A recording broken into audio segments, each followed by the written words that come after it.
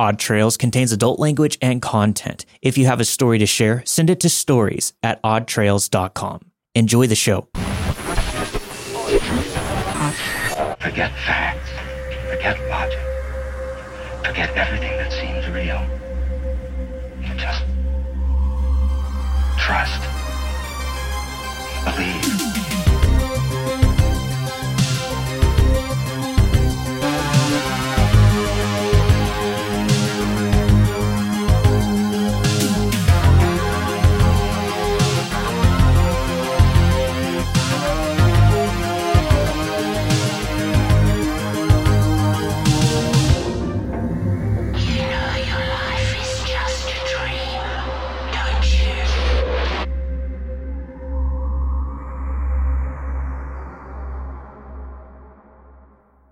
Yesterday, I felt like Neo after his visit with the Oracle. I feel obligated to state that this is not a fake story, and that I am a very logical and skeptical individual. I am mentally healthy with no medical conditions that I am aware of. I recently moved out to a new apartment, and the next day I arrived, I saw a piece of paper stuck to my door. It was an ad for a yoga class in another apartment in the same complex. I practiced yoga back in college and I really enjoyed it. I felt like doing it again, so I called the number. A woman answered and she gave me all the information, alongside the offer for a free class. For this story, we will call her Den, who will be my yoga teacher for the next few months. So I went in for the first class and everything looked kind of normal. I had a great time and everyone seemed friendly. At the end, Den told me about the different class schedules and that she also did therapy. I asked her what kind of therapy, to which she responded that what she did was called mirror therapy, where she would connect with the person telepathically, find what codes the person's mind would be sending, and then through rituals or the power of the mind, would fix them. Okay. I left the place thinking she was one of those crazy minerals and energy people, but overall a good human being and a great yoga teacher, so I kept going to her classes a couple of times per week. What I always found weird about Den is how normal she is. Aside from the I have telepathic powers, she behaves like a rational human being, and you can talk with her like she isn't crazy. Anyways, a couple of weeks later, at the end of a yoga class, when we would lie down, close our eyes, and just meditate for a couple of minutes, I had a vision of me sitting down with her during one of these therapy sessions. It was so vivid that it freaked me the hell out, since this had never happened to me before. I supposedly have something called aphantasia, which means I can't mentally visualize imagery. This has been the case for as long as I can remember, where the only moment where I can imagine stuff is when I'm asleep. So once the class was over, I am still wondering what that was all about, when she smiled at me and gave me a look, as if she knew what just happened. I was just too curious to not do it, so I just went for it. I told her to book me for one of those therapies. She smiled and gave me a date 2 weeks later. I was thinking how weird the whole thing was and spent the rest of the night trying to visualize something to no avail. So yesterday was my therapy date. I arrived with an open mind, but not many expectations. She asked me to sit and explained to me that all I had to do was to think about a happy memory before giving her permission to get inside my mind, and then to just relax and let my mind wander. I followed her instructions and sat there feeling a bit dumb that I had fallen for one of these new age tricks. However, once I had my eyes closed, things got weird really fast, and I again started having visions during which I saw the top of my head being filled with light and having thoughts going all over the place. I could hear her writing stuff down really fast while all this was happening. She then asked me to open my eyes, and when I did, I felt completely in the twilight zone, the kind of feeling you get when something unexpected happens that throws you off cruise control. The last time that happened to me was when I fell off my motorcycle and everything was in slow motion. Den smiled at me and told me I was a bit messed up, but we were going to fix it. She proceeded to tell me all my fears, insecurities, and beliefs, as if she had known me all my life. I can't place enough emphasis on how accurate she was. While many of them are very personal, and I don't feel comfortable sharing everything, some of the mind-boggling ones were, "You are not afraid of death, but you do have a mortal fear of sickness." I was very sick when I was a kid, and grew up to be a bit of a hypochondriac. "You have a mortal fear of poverty, but you think money is evil." Again, nailed it. I grew up in a very poor family and always hated it, but at the same time I am a bit of a hippie and hate how money moves the world around. "You feel extreme guilt about losing a part of your body." Doctors removed my gallbladder a couple of years ago in what I now believe was an unnecessary surgery. As you can see, this was no vague stuff open to interpretation, and she was dead right about everything else she told me. She didn't make things up to see if they stuck. She didn't ask me any questions beforehand or fished for information. I had never talked to her or anyone from the class about these things. She doesn't know anyone from my social circle or family, and even they don't know things such as my guilt about my gallbladder. I don't have social media where she can get this information. I sat there for a solid 10 minutes in silence, trying to figure out how this could have happened. When I asked her for an explanation, she just told me that this was what my mind was saying, that she is as surprised as I was that she can do this, but that it is possible since we are all connected, because we are all the same consciousness, pretending to be many. She gave me a list of things I must do, and mentioned some weird things that will happen, like my dad randomly calling tomorrow. My dad called me this afternoon to ask me some trivial stuff. I'm sitting here still trying to figure out a logical explanation for all of this.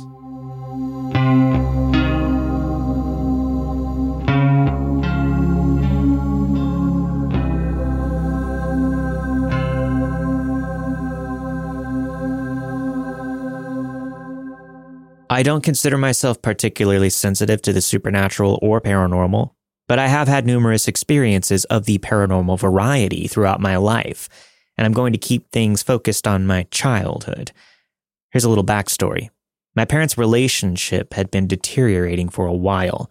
They both tried their hardest to keep the arguing and fighting away from us kids, because they didn't want to burden their children with their adult problems, but we could all still feel it. The air was very tense in the house, and try as they might, keeping something away from 5 nosy children just wasn't possible. It also didn't help that most of their arguments took place late at night in the kitchen, which was unfortunately right next to the room I shared with my little sister. As the big sister, I was the one who had to console my baby sister every time their fighting woke her up. I've had insomnia from a very young age. I was rarely asleep before they started fighting. Then I'd go to my older brothers the next morning, cry about what we heard our parents say to each other the night before, and suddenly it was their turn to comfort me. A never-ending vicious cycle that perpetuated the dark, heavy depression that slowly settled over all of us. We all eventually stopped inviting our friends over and tried to spend as little time in our home as possible. Can you imagine what it's like to live in a house of 7 people, 5 of whom are children, and there's no noise, no laughter, no sound of petty squabbling between siblings, no nothing? We were falling apart as a family, and we all knew it, but no one, not one of us, acknowledged it out loud. And that's how we all lived for 3 years, 2013 being the year our parents finally announced that they were getting a divorce. My dad moved out, leaving the house to my mom. Now that I'm done setting the scene, I guess I'll crack into the actual meat of the story. It was the summer of 2012. I was staying up late watching One Piece and doing laundry. Dog at my feet, sleeping under the computer desk. I don't know if you understand the hell of trying to do laundry in a large household, but it sucks royally. Every time you need to do laundry, you find the dryer full of half-dried towels and your mom's unmentionables in the washer with another hour to go on the timer. Every time. So, to resolve this issue, I started doing my laundry in the middle of the night. We had a detached laundry room. It was an old garage that was kitty-corner to our home, so to do the laundry, we had to go through the back door, down the creaky, rotting wood of the porch steps, then another 20 or so feet to get to the laundry room. I had been timing my clothes by counting the episodes I had watched. After 3 or 4 episodes, I'd go out, swap the clean clothes to the dryer, put more dirty clothes in the washer, start both, and then go back inside to watch more of my goofy pirate anime. I was on my last load of laundry. I just needed them to finish washing so that I could toss them into the dryer. Then I could go to bed and grab them in the morning when I woke up. I checked the time as I got up for the last time, and it was 4 or so in the morning.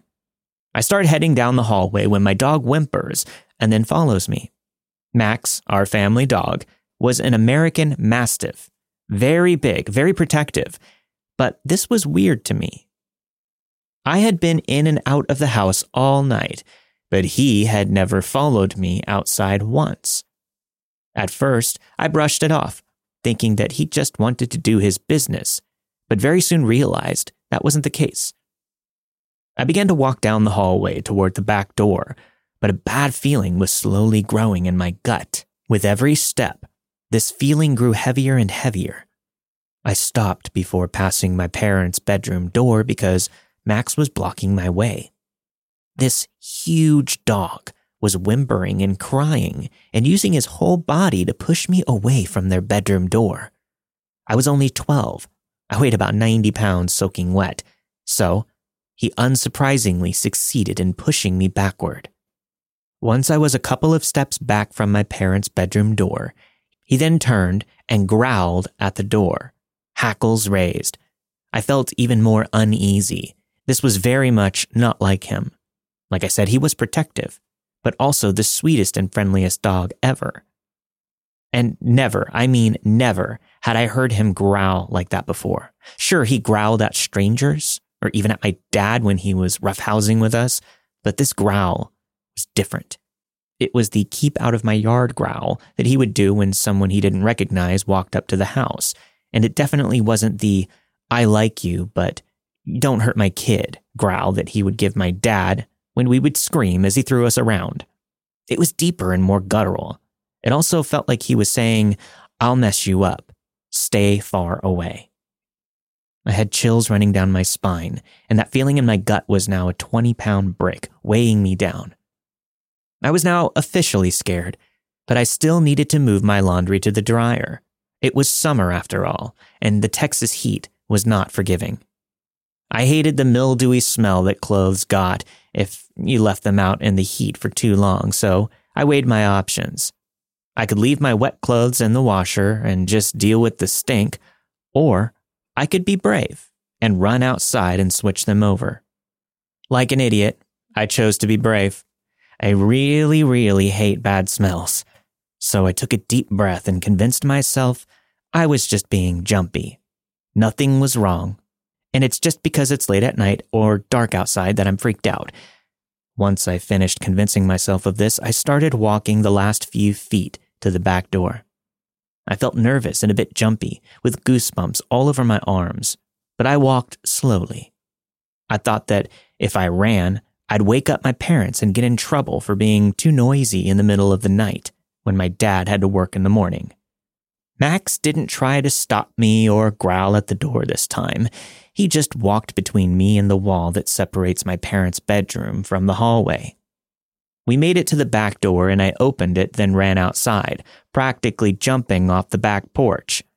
I took a deep breath of fresh air and all of a sudden felt dizzy. What was I so scared for? I was just walking past my parents' bedroom. There was absolutely no reason for me to be scared in my own home. I turned around to face the house, giggling at myself for being dumb. And then I saw it. It was at my parents' bedroom window, staring at me. Now, it didn't really have a face or eyes, but I could tell that it was looking at me. It had the shape of a person, but I could tell that it most certainly was not human. It looked like it was made up of this thick black smoke swirling around in controlled chaos. It was as if somebody blew smoke into a glass bottle and shut the lid real tight before the smoke could escape. I could hear my heart pounding in my chest, and I felt so cold despite the Texas summer heat. I was frozen in place, staring at this thing, just as it was staring at me. Max was between me and the house now, haunches pressed against my legs, hackles raised once again, and I heard him growl, that same deep guttural growl again. Then the thing at the window was gone. It just vanished. I don't remember blinking, but I do remember slowly walking backward toward the laundry room. My eyes were glued to my parents' window the whole time. I was waiting for it to come back, but it never did. I was thoroughly freaked out, borderline hyperventilating. But I did manage to put my clothes in the dryer, and I don't know if I was consciously trying to do the mundane task to ground myself back to reality, or if my brain had just shut down completely and said, "Finish laundry," because it couldn't process what my eyes had seen. I didn't go back inside until the sun started to rise. I sat on the swing set in our backyard, facing the house, too afraid of whatever was in there that I had seen. I didn't want to walk past my parents' bedroom again. Later that same year, I saw the same thing again. I mentioned earlier that I shared a room with my little sister, and we also shared a big queen-sized bed. We had bunk beds previously, but had to get rid of them because the AC didn't work properly in our bedroom, and I kept getting nosebleeds due to me being on the top bunk and it getting too hot for me to breathe. The queen bed was a temporary solution, and we did end up with our own twin beds later, but for the time being, we did have to share one. I slept on the side of the bed that was against the wall, my head by the window at the foot of the bed, and my sister slept on the side of the bed closest to the bedroom door, her feet at my head. This was because I moved a lot in my sleep, and she didn't like waking up to me practically strangling her in an octopus hold. This was one of the rare nights I had fallen asleep at a normal time, but I ended up waking up in the middle of the night. I woke up on my back, an uncommon position for me, and I couldn't open my eyes. I kept trying, but they felt too heavy to lift. I tried raising my hand to rub my eyes open, but I couldn't move my arm either. It was then that I realized I was having sleep paralysis. It wasn't my first time experiencing this extremely uncomfortable and unsettling phenomenon, but that didn't make it any less scary for me at the time. Being awake and completely unable to move is just plain scary, even to me now, who still deals with this 11 years later. I kept trying to move my arms, kick my legs, and open my eyes, but nothing was working, and I was getting increasingly freaked out. My heart was racing, and I wanted to scream or cry, but I couldn't do anything. Just when I was about to give up and try to go back to sleep for real, my eyes finally shot open. I still couldn't move any other part of my body, but at least being able to open my eyes calmed me, though not for long. I blinked a couple of times, trying to get my eyes to adjust to the darkness, but I couldn't see anything. I knew my eyes were open, but everything was just as dark as if they were still shut. I then felt something touch my left shoulder. If I could have screamed, I would have. It felt like a hand, but there was no warmth of flesh. It kind of felt like a rock, heavy and sharp in some places. It pressed harder and harder into my shoulder, and I felt so afraid. I kept staring up at the ceiling, trying to see what it was that was over me, grabbing my shoulder like a vice, but it was so dark. With every second, the weight on my shoulder became heavier and heavier. It got to the point that I thought it was going to crush my collarbone and shoulder blade all at once. It was so painful. I finally started crying from the pain, and then it was gone. Not just the hand on my shoulder, but the overwhelming darkness as well. I could see the faint outline of the ceiling fan and the glow-in-the-dark stars that my sister and I had pasted all over the room. The moonlight was cascading through the curtain as it fluttered about. I reached up and wiped the tears off of my face, heart still pounding loudly in my chest. Then I curled into a ball and faced the window, sobbing into my pillow. I was so scared and didn't want to fall back to sleep, but I guess I eventually exhausted myself from crying, so I ended up passing out. The next morning, I was getting dressed for school. I saw a bruise on my left shoulder, faint, like it had been healing for a few days already, but still clearly there. I could see the outline. It was the outline of 5 fingers and the bottom of a palm. A handprint, silently reaffirming that what I had felt last night was not just a bad dream. I did see it many times after that, but never as full-bodied as those first 2 times. Just peeks of it out of the corners of my eyes, hearing something moving across the room behind me when I should be completely alone, or the feeling that I was being watched. These were only hints that it was still present. Then it came to the point where I wasn't seeing it at home, but at my dad's new house. It seemed to have followed him after he moved out. The feeling of being watched was only at my dad's house now. The glimpses of the smoky figure were now only ever at his house. Every time I saw it now, I only saw it at his house. It was a constant presence for another 2 or 3 years, but then I couldn't see it anymore.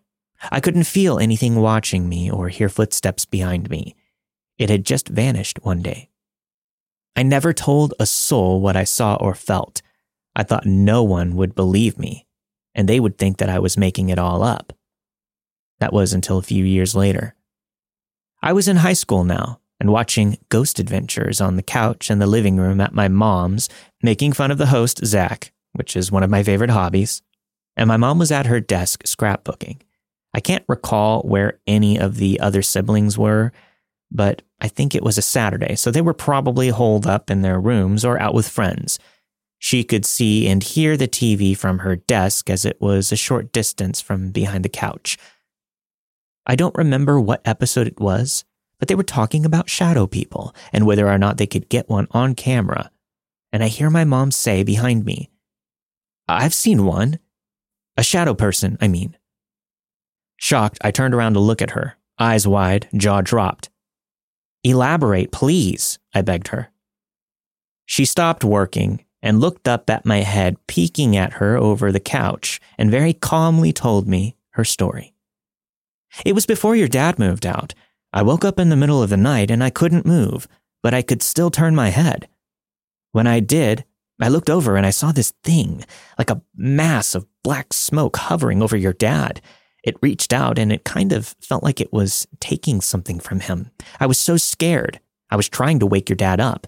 I kept trying to call his name or kick him awake, but I couldn't move. Then the thing turned its head and looked at me. It didn't have a face, but I swear to God, I saw it turn its head and look at me. All of a sudden, it was gone and I couldn't move again. I woke your dad up, and he said that he felt fine and wasn't having a bad dream." When she told me this, I was in absolute shock. I had never, ever told anybody what I had seen before. And now my mom was sitting there telling me that she had seen it too. It was then that I finally told my mom what I had experienced, and she listened, nodding along as I recounted my horror. I left some of the minor details out, like the fact that I had stayed outside all night after I saw it in her bedroom window and the bruise on my left shoulder, but she believed me. We talked about it a bit more and came to the conclusion that it was attracted to the bad energy in our house during the time that she and my dad were going through the roughest part of their marriage together. We had never experienced anything paranormal in our house before then, and nothing after my dad moved out. But I had seen it at my dad's new house. It was then that I finally had the realization. It was after my dad. Whatever it was, the demon, shadow person, entity, whatever, I think it wanted my dad. I'm sorry for the long story. It just felt good to finally put everything into writing It makes me feel a bit more sane now. Even if you don't share this on the podcast, I hope you enjoyed reading it. I love you both so much, and your podcast really helps me get through the dull, ever repetitive work days that only seem to get longer and longer.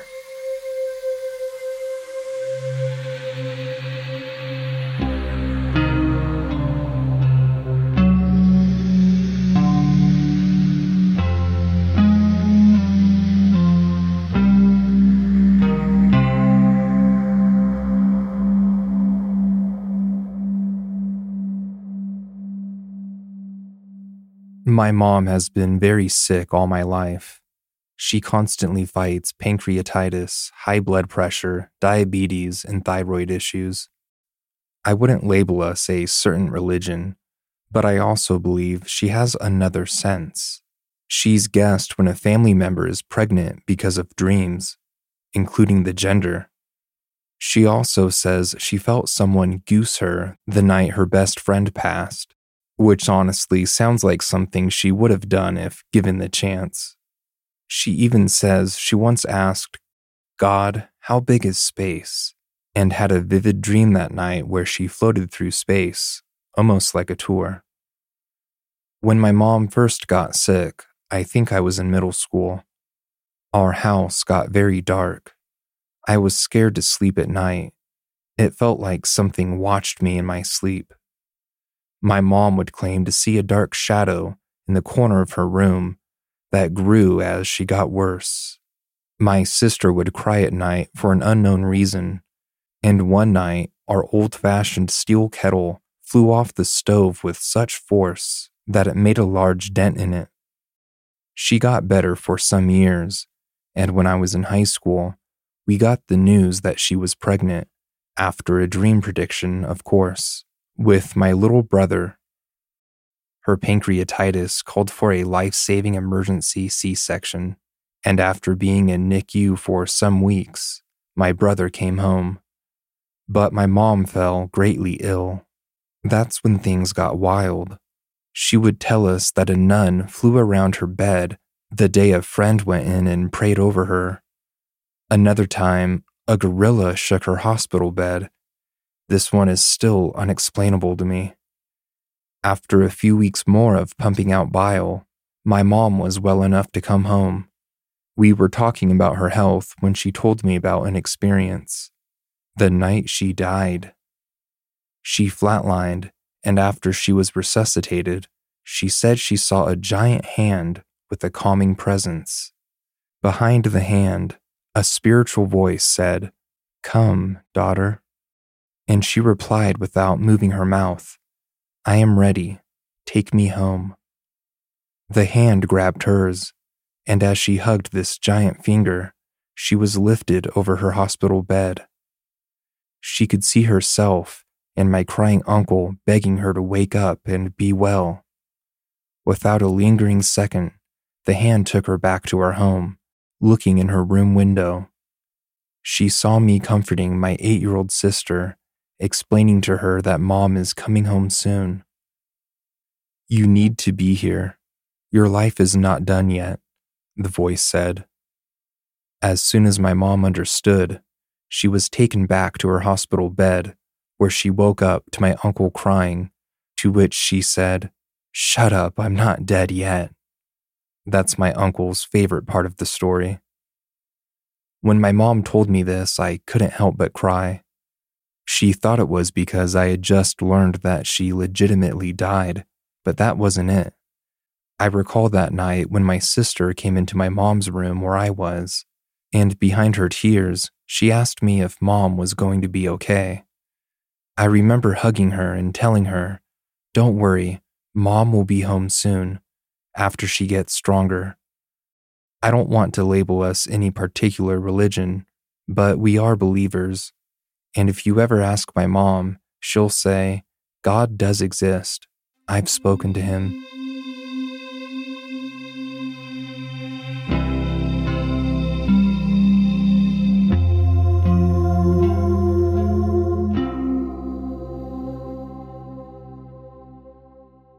Dreams that give me a premonition of what's to come always follow a similar pattern.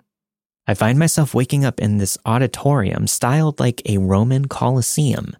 The crowd is divided by columns, and I'm trapped in the midst of the people. It's during a concert, and depending on the dream, different deceased individuals are performing on the stage. For instance, Selena was one of the individuals that I remember, although their presence isn't directly connected to the dream. In this setting, I'm filled with anxiety and an intense desperation to find someone, although I never know who it is. Every time I have this dream, I wake up in a cold sweat on the verge of tears. I've had this dream multiple times over the years, but 2 instances stand out the most. To provide some context, I attend church every week, and it has been part of my life for as long as I can remember. In our church, we are taught to trust our instincts, which we often refer to as promptings. I believe these promptings do come from God. I'm one of the few members of the congregation who knows how to play the organ, so on most Sundays, I'm the organist. In 2022, as I was playing the organ, I noticed a little old lady named Gracie, whom I had known since childhood. Gracie was one of the most beautiful souls that I had ever encountered. When I was growing up, one of my grandmothers passed away when I was around 7 or 8 years old. Gracie knew about this and would affectionately refer to herself as my adopted grandmother. She would always be excited to see my family whenever we crossed paths. I loved her dearly. A few months before I saw her in a dream, her husband of many years had passed away. I can't recall the exact cause of death, but I know it was unexpected. On that particular day, I felt a strong impression to speak with her. I had to wait until the end of church service to have the opportunity to talk to her, though. We conversed for a few minutes, and although I can't recall the specifics of our discussion, I know it meant something to her. I bid her farewell with a hug and went home. It was that same night that I had the dream, and I didn't understand its meaning or why I had it until the following day when my mom texted me to inform me that Gracie had passed away in the middle of the night. She had suffered a stroke and didn't recover. I remember that moment. Upon receiving the news, I thought about my dream. Did I have it because God knew that this was going to happen and he was giving me a sign? To this day, I still don't have an answer to that question. My other experience occurred a few years earlier. I was dating a boy at the time. We'll call him Jack. Jack had numerous medical issues, one of which involved having seizures. It was a constant source of worry for me. I live in a corner of my state in the U.S., with 3 other states within just an hour's reach in any direction. Due to the limited medical resources in my state, my boyfriend would often travel to another state where his grandparents lived to receive medical attention. This happened at least once a month. On the day this particular story takes place, he was in another state. We had been talking throughout the day and nothing seemed out of the ordinary. I went to sleep that night and had a dream that instantly made me realize it was about him. Overwhelmed with panic, I sent him numerous messages across multiple apps. I anxiously waited for hours to receive a response as I had woken up at around 4 or 5 in the morning. Finally, at around 8, he texted me back, assuring me that he was completely fine and nothing had happened. This brought me some relief, and I carried on with my day. However, as hours passed without hearing from him, I grew increasingly worried again. It wasn't like him to be unresponsive. There wasn't much that I could do, though. All my calls went to voicemail, and I anxiously waited for any word about him. Since it was early on in our relationship, I hadn't yet met any of his family members, so there was no one that I could reach out to for information. Finally, around 2 in the morning, I received a response from him. He had been in a motorcycle accident with his friend, another driver, who hadn't been paying attention. They collided, causing my boyfriend to be thrown off of the bike. Thankfully, his injuries were limited to a fractured wrist and concussion. It could have been much worse, especially since neither he nor his friend were wearing helmets at the time. As a public service announcement, I strongly urge that everybody wear helmets, as those few inches of protection can save lives. Although our relationship ended, that experience was one of the most terrifying feelings I have ever experienced. I've had this dream one more time, and that occasion marked one of the saddest moments of my life as my friend did not survive. I'm not fully healed from that experience. However, in all honesty, whether these dreams occurred because God was warning me of impending misfortune, or if they were mere coincidences, I prefer to believe that they were indeed warnings. I sincerely hope and pray that I don't have any more dreams like those anytime soon. I have many other paranormal type stories, and if you'd like to hear them, I can share them as well.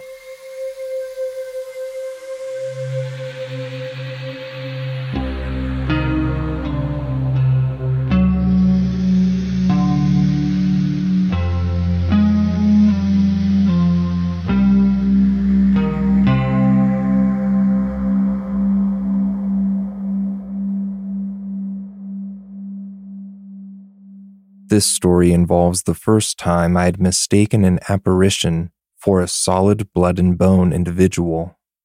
I've always been sensitive to things my family couldn't ever explain, knowing things I shouldn't know, and seeming like my recycled soul was older than this human form. As a teen, my bedroom was in the basement of my parents' home. I always slept with my door shut, as I didn't like the movements I would sense outside the door. Also in the basement was my older brother's old room, which was now vacant, a bathroom, the laundry room, and my parents' room. My two brothers and sister are much older than me and had already moved out the years previous. On this particular night, I was having a hard time falling asleep. I tossed and turned until finally being greeted by the sweet embrace of oblivion. However, it didn't last long. My bedroom door was opened quickly and loudly. I turned to see a man standing there, just looking at me but not moving or saying anything. I was full of teenage angst at this age and thought it was my dad, as the figure standing there looked similar to him without my glasses on. I shouted, "Dad, what are you doing? I just fell asleep. Go away," and rolled over with my back to the door. After a few more minutes, I heard my door shut quietly, and I resumed sleeping.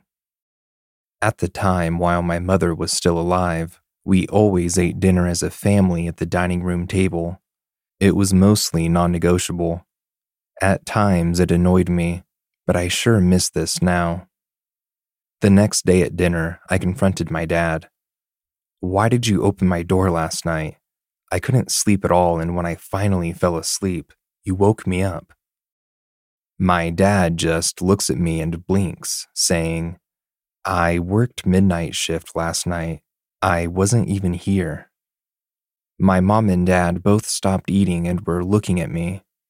My mom asked, "You're sure you were awake? What did he look like?" I got uncomfortable and said, "I'm positive I was awake. I thought it was Dad. It looked like Dad." My mom taps her chin thoughtfully for a moment, gets up from the table, and goes to where she stores our family photo albums. She flips to the page she's looking for and shows me a picture of a man wearing traditional 70s attire and asks, "Could it have been him?" I look at the picture for a moment and say, "Yes, but isn't this Dad?" She closes the book and says, "No, it's your dad's brother, Kirk. He died in a car accident your dad was also in years ago, way before you were born.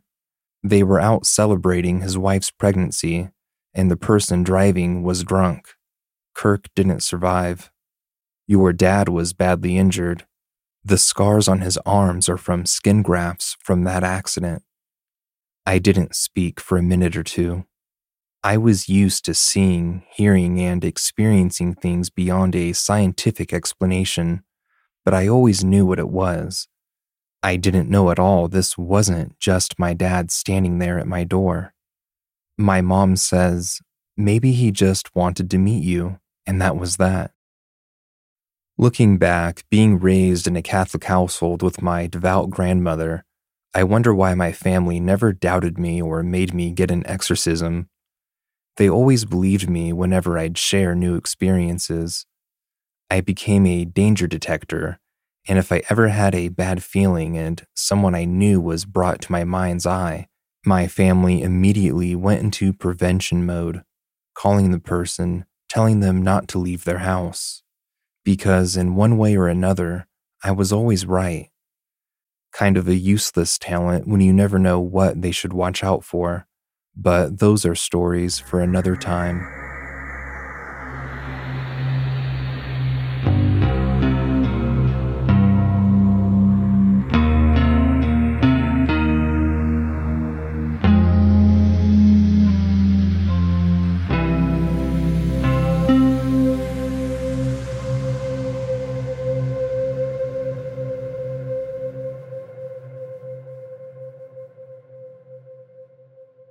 I'm sure I've talked about it in previous episodes, but I know of a pastor that would have dreams about snakes before something really bad would happen. It's something that always bothered me, though, because he ended up in prison for some very disturbing crimes that were going on during those premonitions. Additionally, I personally view precognitive dreams about somebody's demise to be more of a curse. That's just me. No, I do too. That makes the most sense. Yeah, that's just our opinion. I would never want to know when somebody that I loved was going to pass away. Right, just like you wouldn't want to know when you're going to die. I can imagine there are people out there that would want to know, and I could see it being like a benefit so that you could prepare for it and you could do as much as you could possibly do, like your bucket list before you died, if you knew when you were going to die, but that foreboding of knowing when it's going to happen. And then it'd be hard to enjoy with that right there. Yeah. I would rather die earlier than I'm expected to than know when I'm going to die, if that makes sense. That does make sense. Yeah. That way you can still live life to its fullest and not worry like, oh, here we go. 2 more weeks. Oh my God. That would be the worst. Yeah. But I guess for some people's personalities, depending on their Myers-Briggs, it could be a positive thing. Depending on whether or not they're a Gemini. Yeah. So those 2 anecdotes, you know, me feeling that it's more of a curse and it happening to somebody who is literally one of the worst people on earth, the scum of the earth, it leads me to personally believe that some of these precognitive gifts are more of a curse from below rather than a gift from above, if you know what I mean. I'm tracking. But nonetheless, that was a very interesting story. Thank you, Karen, for sending that in and sharing it with us. I know we recently talked about the phone call that we both experienced where we knew that there was bad news about a family member, but I feel like that's different. I think that's more of an in-the-moment ESP kind of event. Mm-hmm. Have you ever had any dream premonitions that were good or bad? If I have, I've already shared them on the show and I just can't think of them off the top of my head. I'd like to think that I have. Like, I know my dreams have taught me something, or I've had some that were beyond explanation, absolutely. But as far as any specifics, they're not coming to me right now, but I'll have to get back with you. Okay. I feel like there are so many stories we've probably retold throughout the year and a half that we've been doing the show. I think about that every time we hit record. What are we going to repeat this time? I know that I've told the story before about the snake dream piece of crap guy, but it felt like it related to the story. But that's the problem. So many of our stories are repeating themes. They jog our memories, yeah. It jogs our memory of the things that happen in our lives, and we want to relate because we're both empathetic people. We should hire a historian to go through every outro and catalog each and every talking point that we've come up with and how many times it's been mentioned. That's actually not a terrible idea. We do need an assistant for Odd Trails. I'm not putting it out there. Don't send in your resumes. I was about to say, you just threw some blood out in the ocean. Please, by all means, don't send out your resumes. No way we could deal with that. It's a good thought, though. Yeah, it is a good thought. In the story I read about the mind-reading yoga teacher, the author wasn't shy about voicing their initial skepticism. Mm-hmm. Probably, I would even almost say a bit aggressive about it. Do you know anybody who at one point was a very strong non-believer, but then had an experience or maybe even came across new information that led to them changing their minds? Yeah, I actually have an uncle who was pretty skeptical about most things. And then I remember being at his house one time, and we were watching an alien documentary show. It might have even been like an old episode of Unsolved Mysteries where they were talking about a UFO encounter or something. Those were the best, yeah. It was a very dated show, but it was cool. And I remember him turning to me and saying, we just don't know what's out there. To think that there's no such thing as aliens and UFOs, I think that's a little narrow-minded. And I was just, for him, that was kind of crazy to hear. And that kind of spurred a conversation about anything supernatural or paranormal or that is beyond our, earthly understanding of life. And he went on to talk about how during one of his jobs when he was doing deliveries to this restaurant where it was late at night, nobody was there. It's an old building. Like I think it was probably like an old Victorian house that was converted into a restaurant.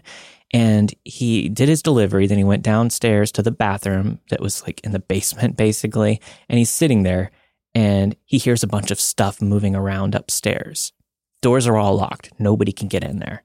And then if I'm remembering the story right, he heard something like a moan or a scream or something very unearthly. Then he, freaked out, got out of there as quickly as he could, went upstairs, and there was nobody there. Nothing had moved around, but he definitely heard sounds. This guy doesn't make stuff up. I trust him. He's a cool guy. And from that point on, he was pretty much an open-minded person. He went from absolutely skeptical to a completely open-minded person, which was very cool to see. That's fair, yeah. Sometimes that's what it takes, is that initial proof right in front of your face. Mm-hmm. Do you know anybody? Not anybody in particular, but I know several people whose minds have opened up quite a bit in recent years now that UFOs are being given some more legitimacy and exposure at the government level. While I'm sure there are some conspiracy theories to be had there, it's nice that we at least see more people asking the question, even at the expense of some backlash. I agree. And it's also weird that we're seeing the government and the world accept the existence of UFOs. Finally, yeah. But people are so chill about it. Nobody really cares. That's what I expected to happen, to be honest. As a kid, I remember thinking, what's the worst that could happen if the government were to acknowledge aliens or UFOs? And I remember thinking it wouldn't be the end of the world. People would just go on like normal. Yeah, absolutely. And I think that until we see like an alien life form, like a real alien life form, the crafts, because we're so, I guess, desensitized to it from seeing so many movies and TV shows about alien spacecrafts and so many people filming them themselves. It's just, we've been seeing this for years. We knew this existed. We all deep down knew that UFOs existed. I think that it's until we see an alien life form. We need to see a jolly green alien dancing on Jimmy Kimmel's table or something like that. That's what it's going to take. Yeah. That's the only way people are going to freak out. And even then, who knows? Yeah. We're weird, man. Humans are weird. Regarding Aubrey's story about the shadow entity connected to her father, that's the second time I've been told of an event just like that. I had a friend tell me a story of somebody that they knew whose parents' marriage was in turmoil, just like the story growing up, and ultimately ended in divorce, just like the story. They recalled actually seeing this demon or entity that was attached to their father even after their parents split up. It was more of like a female succubus type being. I guess this podcast has really just affirmed so many beliefs that I had in spirits, both good and bad, growing up. It's definitely a belief that I've dismissed in majority of my life, especially in my careless 20s. However, this show has revitalized my desire to learn and share more about the topic, as well as keep myself safe from them. That makes a lot of sense because I guess apathy and carelessness is the best way you could explain my way of looking at things, but just hearing other people's stories and interacting with people, asking questions with some of these people that send in their stories, you can really get a good sense for what is real and what is really out there, and you gain a newfound appreciation for it all. Yeah. I wanted to touch on the story about the mom who died in the hospital and had what amounted to a near-death experience. We don't see that a lot. Yeah. I found this one interesting because in many of the more popular near-death experiences, people usually see deceased relatives and there's a glimpse into the future in some way. But this story was very much in the present moment, almost like the Robert Monroe astral projection, where things would be in real time, but I haven't heard of any sort of crossover with the astral realm and whatever realm near-death experiences take place in. Yeah, I agree. That was really cool. And it, again, affirmed some of my beliefs in the whole astral projection thing. It's almost like everything sort of connects in some way. All of these stories, they all have these threads that are weaved together. And that's kind of the cool thing that our podcast does. It brings it all together. We're not closed off to any story genre whatsoever. Send in whatever you want, because somehow it all kind of connects. It all makes things make more sense, and we're able to use our detective brains to figure out what we think might be happening. You know, you and me as professionals when it comes to these types of things. Yeah. It's definitely some alternate dimension type of thing. Definitely. That's all it all is. Yeah, I think so too. Magic workings behind the curtain. Mm-hmm. Yeah, you've got some vocal fry there. Yeah, it's been a rough week. Monday, I started what I thought was going to be a healthy diet with a salad for lunch, a very lean sushi roll for dinner. Woke up Tuesday, no bueno. I'm just now feeling a little bit better. And I'm sure the vocal fry reflected in the stories, but take it as a novelty for this week, I guess. Well, at least you're on the mend, right? You're getting a little better. I mean, I can see the fatigue in your eyes. I'm feeling it for sure. But are you at least a little better? Are you optimistic? Yeah. Okay, that's good. We're good. We're happy to have you back. We are recording this very last minute. Like, this is going to be out within an hour or two of this recording. Wouldn't want it any other way. Yeah. But thanks everybody for listening. This week you have heard My Yoga Teacher Read My Mind by Fravinsky.